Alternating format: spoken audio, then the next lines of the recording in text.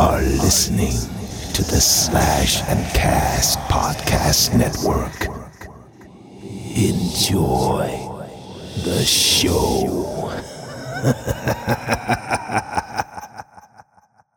Hi folks, Justin here. Just a quick word before we dive into this episode. First off, a huge thank you to Mr. Tommy Clark and Mr. Walter Ball of the Necrocasticon podcast for filling in for me on this chat with the legendary Biff Byford, which we will be getting to in just a second. As I said in our last episode, it's been a pretty shitty month for me, so I unfortunately wasn't able to make it myself, and these guys saved the day so that we may bring this episode to you all. So make sure to check out the Necrocasticon podcast wherever you listen to podcasts. And if you're listening to me talk right now and you feel so inclined, please leave us a review on your platform of choice. I know Spotify is now allowing reviews, which is great. So without further ado, here's Biff.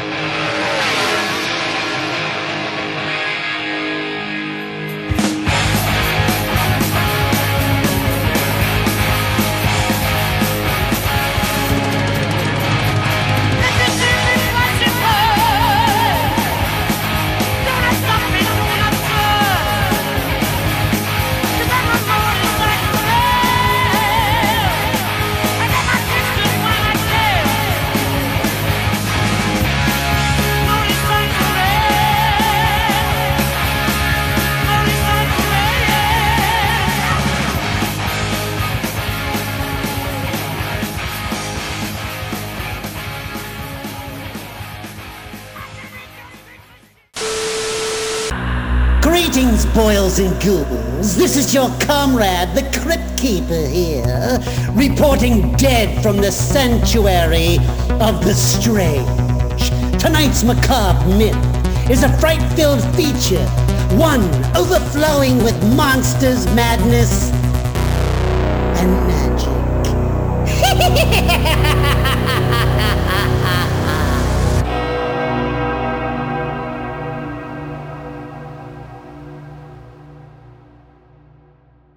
Saxon is seizing the day, literally, with their 23rd album, Carpe Diem. And guess who we've got with us right now? None other than the legendary Biff Byford. Whoa. Hello. Hi. It's hey, good Biff. to be there. Yes. Hi, you're okay. Seize the day. Carpe Diem. Great tune, man. Exactly. Seize the day. Absolutely. Yeah.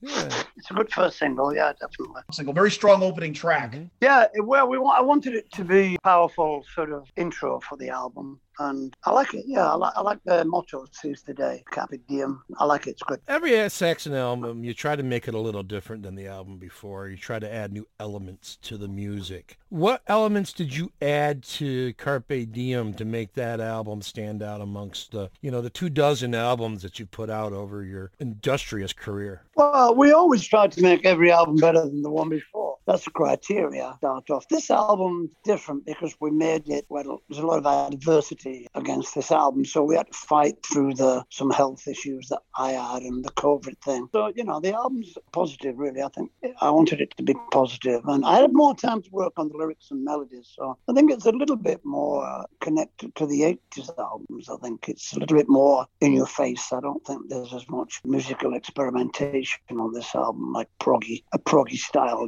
that's not on this album. That's something that I noticed when I was listening to it. It does harken back to that era. And a lot of your peers from that time period, too, they've been seeing success again in this era as well. You started out with bands like Maiden and Tigers of Pantang back in the clubs, almost 50 years ago now. That's just crazy, Biff. And you're still doing it at 70? Yeah, it's pretty crazy, actually. I think there's still a couple of guys from Tigers of Pantang around, but, Maiden is still around. A lot of bands that started before us are still around. Judas Priest, obviously, Motorhead aren't around anymore, but, they were around when we first started. So, yeah, I mean, it's a good feeling to be been making records for 42 years now, or 41 years anyway. So, yeah, which is pretty good, really. Back in that time, you guys, along with Motorhead and Priest were kind of looked at as the leaders, the forefront of the new wave of British heavy metal movement that was starting up. Where I bands, think Maiden as well. I think Maiden. well, I was had thinking a big album. Steve Harris even Big said album in the 80s. Steve Harris said in interviews they always looked at you guys as like the heavy hitters, as well as the Tigers of Pantang and even Def Leppard all looked up. Well, Def Leppard were babies when you guys were putting out Wheels of Steel. But has your relationship with those bands evolved? Do they still look at you guys as like the veterans, the top of the heap, along with Priest and Maiden and Motorhead and such? Well, I have no idea I don't know how people envisage it. I have no idea. I've got no idea. I mean, we know all the bands. We're massive fans with Motorhead, so I think, our album came out in 1979, our first album. And that's the year we toured with Motorhead. Our first ever big tour was Motorhead in the UK. And then we went straight on to a massive European tour with Judas Priest in 1980. So I think it wasn't until 1980 that the Wheels of Steel album broke worldwide for us. But that was more or less off the Judas Priest tour. So, there was Wheels of Steel in 1980. And I think there was the first Maiden album was then as well. Motorhead had Ace of Spades. Yep. Judas Priest had sort of British Steel. Whitesnake probably had their second album. Ozzy had his first album because he supported us in Europe. So yeah, that period, 1980 period, was a great period. It's a big melting pot of talent and songs, really. But I think, from that 80 period, we all more or less started from that period of that new wave of British heavy metal. I know people don't like being involved with it and talk around it, but actually, I'm telling you the truth, they were all involved in it. You could hear it. It was like in all the music that came out in that era, it had similar sounds to it. I think a lot of it, too, is because, England is so much smaller than like the United States. All the musicians played with one another at one point. Well, we did play a lot. I mean, we did some shows with Maiden in 70, 78, 79 when they were, they got the original singer. Yeah, but, Running Free, I think, was their first big single. Yeah. Mm-hmm. And that was 80, so I think how people perceive it in the US is different to how people perceive it in the UK. Yeah, we were a couple of years behind on the curve. Well, it's not particularly that. It's just you weren't here when it happened. Yeah. So you weren't really seeing the club and the TV shows and the radio play, which is how it all started, So that's really what broke the band. I remember Maiden went on TV and played live, which was a pretty groundbreaking thing. The show like Top of the Pops, they had a lot of respect for that. We were doing things like that and all messing about, trying to become big. Basically, that was the deal. Carpe diem. Back to Carpe diem. So that. How much of that experience do you still affects the music that you write today? Because you did say you wanted to go back kind of that 80s sound with the Carpe Diem album. No, I didn't want to go back to the 80s sound. I think some of the songs were written in that style because of the way we wrote, a bit more straight in your face.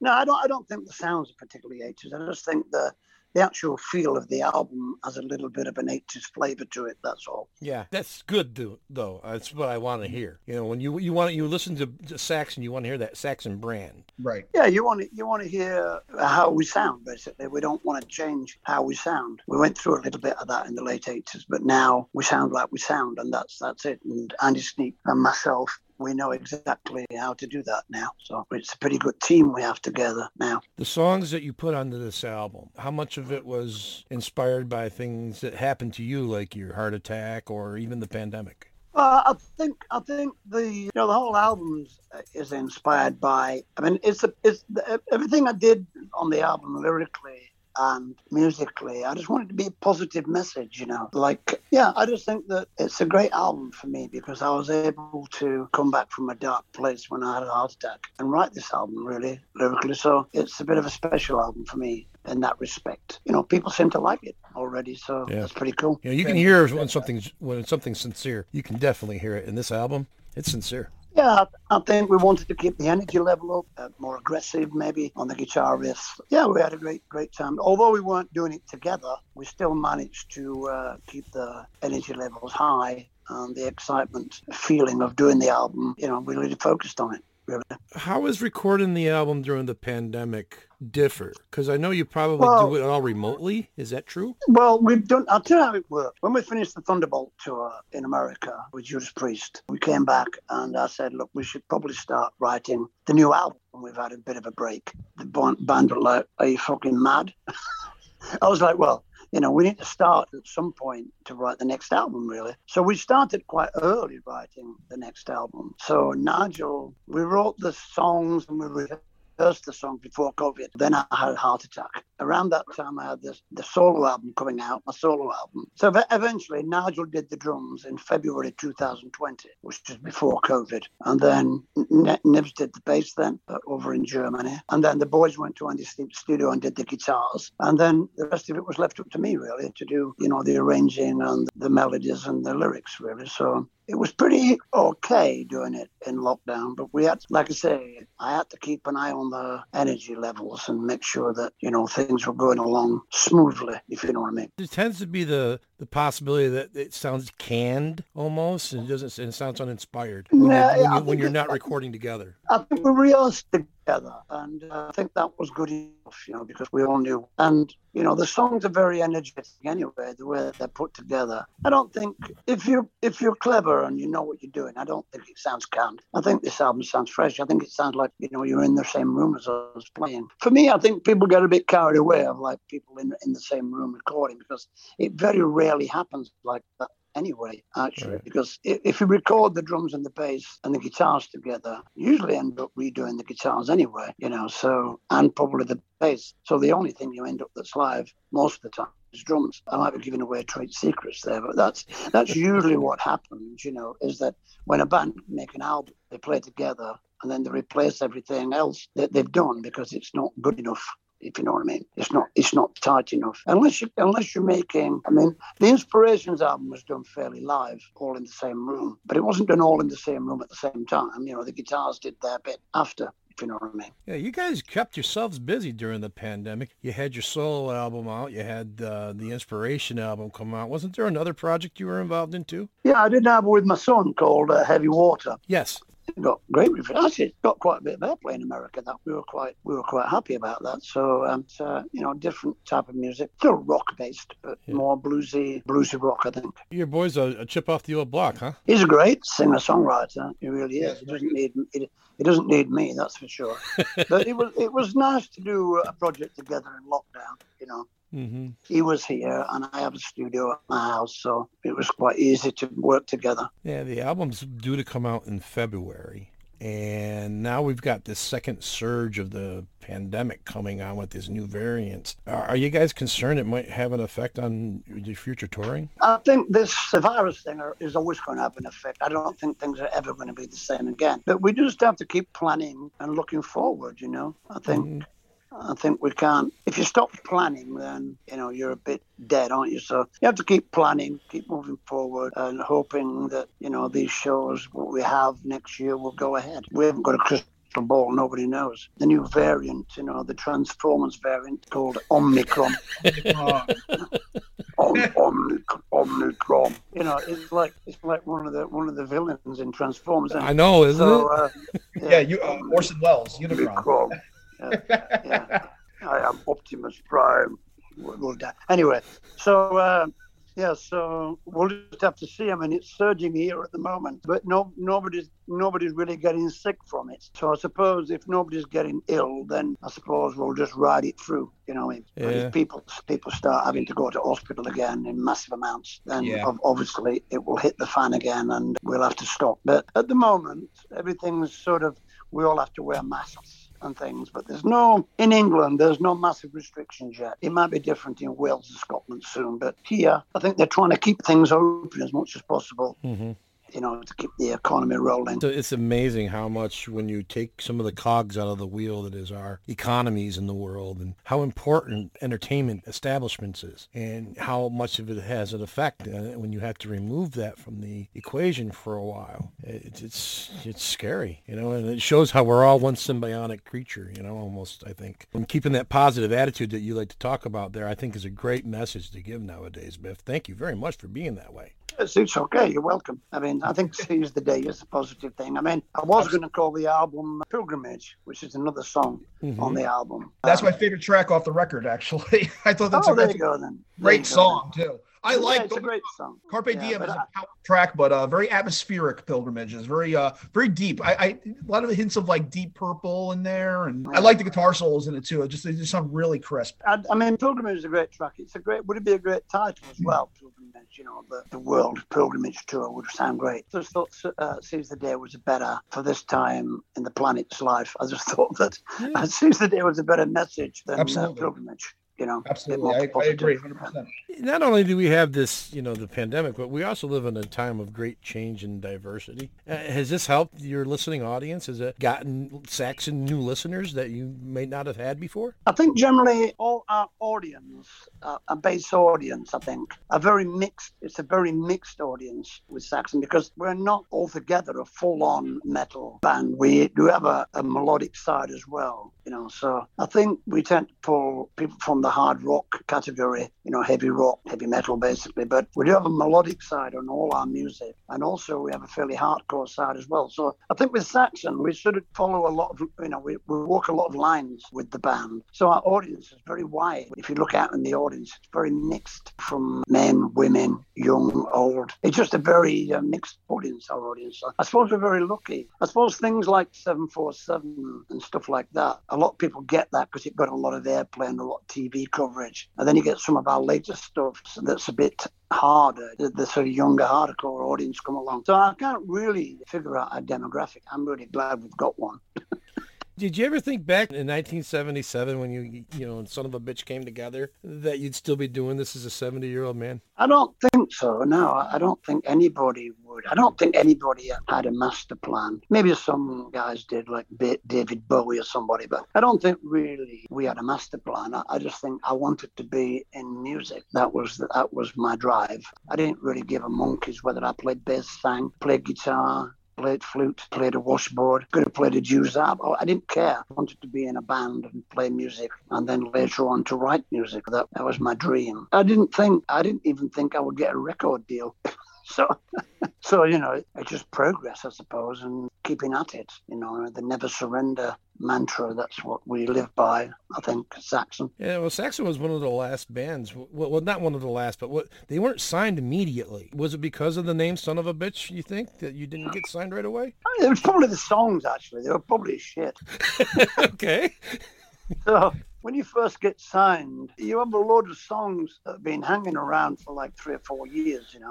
Mm-hmm. And some songs that me and Paul wrote, some songs that Graham Oliver, Steve Dawson wrote, some songs we wrote together. So the first Saxon album with the Warrior on there, it's very mixed music. It's some prog overtones there. There's some poppy type things. There's some full-on virtual thrash metal, things like Stallions of the Highway, very fast, aggressive songs. So we were like finding our way on that album. And, you know, we nearly lost our deal with the first album because it didn't really sell that many. It would have been number one now. But back then, it didn't sell very many. So it wasn't until Wheels of Steel, the second album, that we actually found our sound. You know, we found the sound of the band, really, and the songwriting technique. We found that as well. So we're very lucky because it was right, just at the right time that album came out. Yeah, we were very lucky. And I think when Wheels of Steel went so big, I think record companies really saw that was a music that could be massive. So a lot of bands got signed in that period. Between 79 and 80 was a big period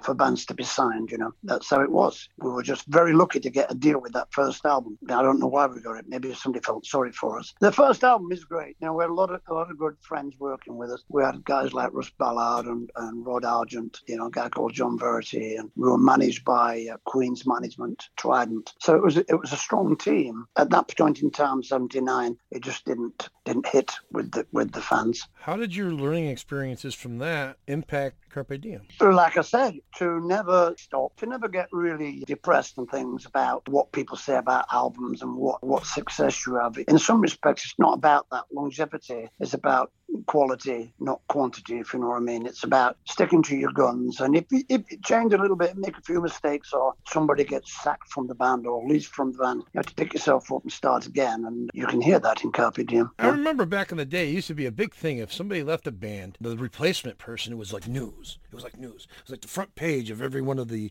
heavy metal rag that was out in the back of the. And now it's just like, oh, it's no big news anymore.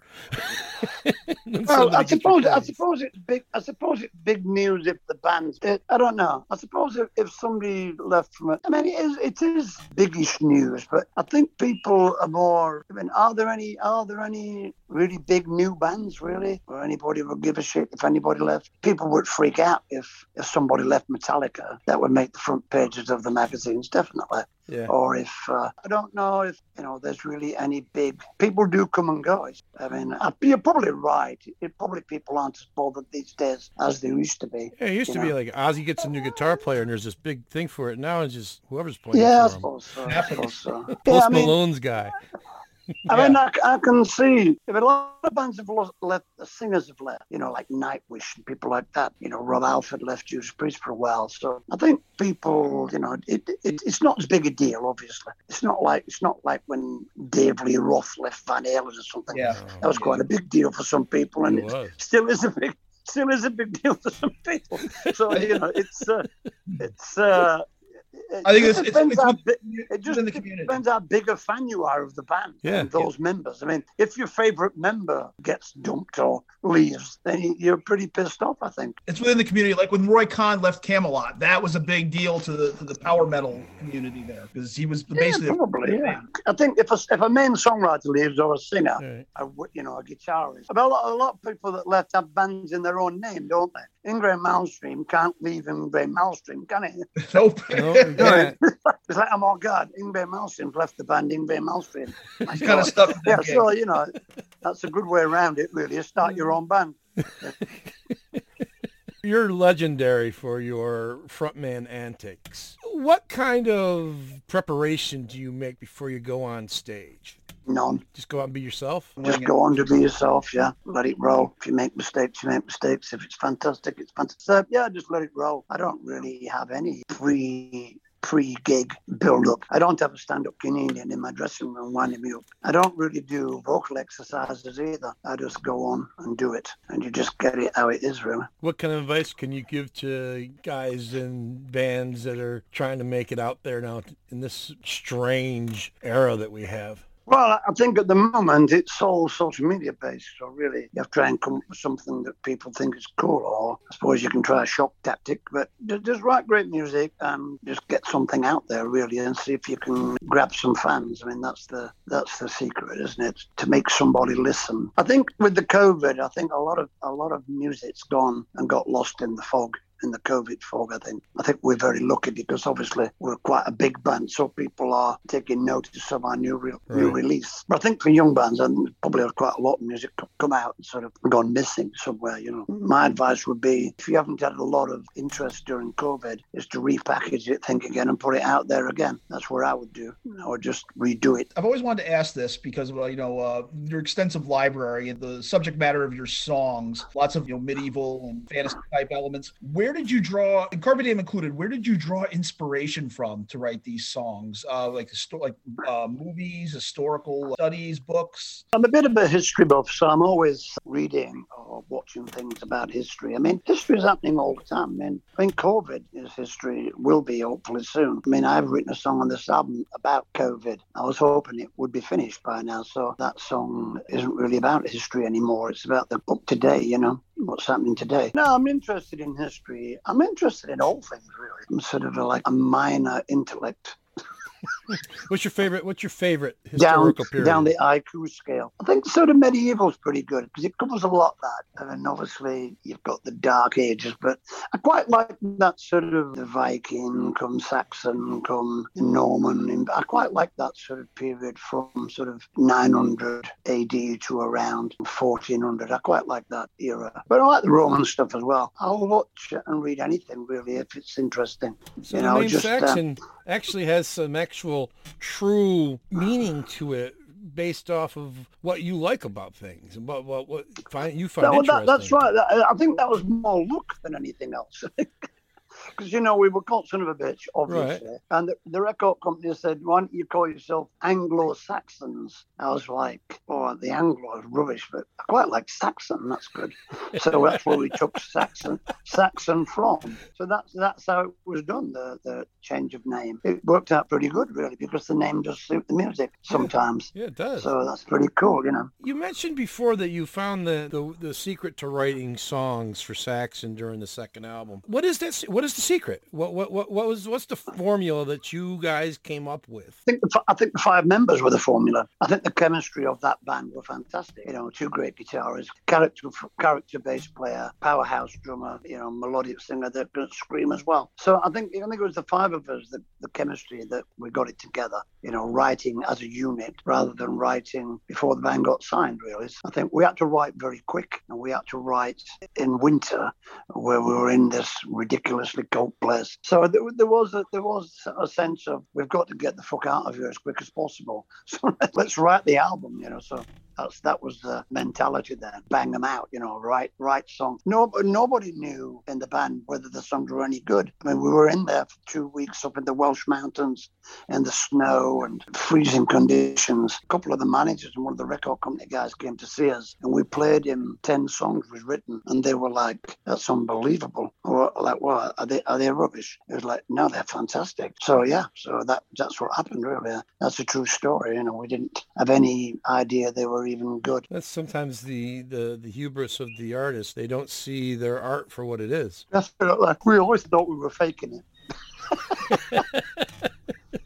Do you still feel like you're faking it? Obviously we weren't. Well, there's always that, when you first starting to write a style of music that's fairly unique-ish, there's always that thought of, has this been done before? Is this great, or is it the same old, same old? That's the key, I think. And obviously it wasn't the same old, so we're lucky. I don't hear people making jokes about Saxon like they do about AC/DC recording their album again. That's all I'm going to say. Exactly. So you've got this album coming out in February. There's a tour. Is there going to be a tour of the U.S.? Is that planned? Yeah, the plan is, obviously you can order it now, but it's not coming out till February. Obviously, there'll be another single, I think, soon. Yeah, we're planning to tour next year. The plan is to come to America first, maybe with a Uriah Heep package. Ooh. Together with Uriah Heep. But don't, that's not carved in stone. That was the plans, I think. So that would be pretty cool. So that might happen in April, May, I think. Yeah, and then we come back to Europe and do festivals, and then we'll probably take up the Seize the Day tour again in September. So we'll probably do the first tour on the new album will be in America. That's the plan. I know, and I've gone to some, other resurgent tours for a lot of the old bands over recent years, and they're playing mid-range clubs for the most part. Are you going to be doing that, or are you guys going to be looking at doing smaller auditoriums, or is it? Yeah, we want to do the theatres really. That's the plan. Obviously, Saxon are a lot more popular in America now than we were in the past. We've done some strong tours in America. Our sales in America are strong. The streaming is America. Our stuff is really strong. So I think we're a lot more known now in America. I think it's probably like it was back in the Power and Glory days, where a lot of people in America now, fans in America, they know we are. And you've got to thank people like Metallica and things for saying that we influenced them for that, and bands like Motorhead, Judas Priest, and people like that for taking us out there. Really, we've done some strong tours. We did 2 tours with UFO, 1 tour with Motorhead, and 1 tour with Judas Priest, all in the last 4 or 5 years. So we've been hitting America pretty hard. Well, you're a legend. Absolutely. Of course. People are going to come out to see you. And the great thing is there's newer bands that are continuing the classic flavor of heavy metal that you guys were known for, along with Priest and Motorhead and such. So they're creating a gateway for newer, younger fans, teenagers now, to discover Saxon. Wheels of Steel is an album that any metalhead, no matter what age they are, it's a record that everyone should own, in my opinion. And so is Carpe Diem. Absolutely. Carpe Diem's a great record. Wheels of Steel, I assume you mean in Wheels of Steel, not British Steel. But Wheels of Steel is a classic album. And people are still discovering that album. And, that album, British Steel, the Maiden's first album, they're all great classic albums of that era. Bomber, Motorhead. People should have them, really. I mean, if people haven't got those albums, then they should definitely get them or download them or stream them, because it started a whole new wave of metal, basically, those albums around the world. For me, it was Rock the Nations. The girl I was dating at the time owned a copy of that record, who's now my wife. And that was the album she had from Saxon. And that was my gateway to discover the earlier work. You were quite late then. Yeah. And He's a pup. Did you go? I'm a baby. Did you go backwards through our catalog then? I did, yeah. And actually, I just she had this was the late '90s when she, I was a '90s kid listening to Pantera and Motorhead. Well, actually, no, Motorhead, Megadeth, Anthrax, and then but also at the same time going backwards and discovering the earlier bands. Yeah. And those bands like you guys and Maiden and such. Yeah, Pantera were massive Saxon fans. We played with Pantera a couple of times, and they absolutely loved the boys. They loved the band. So we obviously all those American bands that were sort of around sort of early teens in those 80s. They were heavily influenced by Maiden, Saxon, Priest, Motorhead, because they were listening to that type of music. We were like the upcoming cult bands of the time. So a lot of musicians, found us out. Like Lars did. I mean, Lars came to see us in Brighton on Denim and Leather tour, I think, and that's where all the interest in thrash metal started. So yeah, I mean, all these bands were into all the English bands, British bands of the day. When I met Phil Anselmo, he was wearing a Crusader shirt. Yeah, I knew the guys. We met the guys. I mean, I met Dimebag a few times. Phil. So, yeah, we know all those guys from that era, the 90s. We played with loads of bands that you wouldn't think would be fans of ours, and they are. Slipknot. We played with Slipknot loads of times. They're huge fans of the 80s metal bands. Absolutely huge, And again, that allows a gateway, like Pantera and Slipknot, a gateway to discover Saxon, for the newer fans. And again, a hell of a starting point will definitely be Carpe Diem when it comes out in February. Well, yeah, I mean, I think you're right. I think all these bands that wear the shirts and say that we did this and we did that, not just us, obviously, a lot of other bands influenced them as well, but just that 80s thing connects. And people go along, let's check that band out. That's awesome. So let's follow this band a bit, see what's happening. And then they come to Carpe Diem or the last album, Thunderbolt. And that's how it builds up. That's how things build up through other bands sort of telling their fans that this is cool. Yeah, keep it on. Keep the cycle going. Keep it rolling. Keep that wheel rolling so that people keep listening, keep rediscovering good music over and over again. Because good music's timeless. Doesn't matter. As you guys proved with your cover album that you guys did. Yeah, I mean, the Inspirations album was,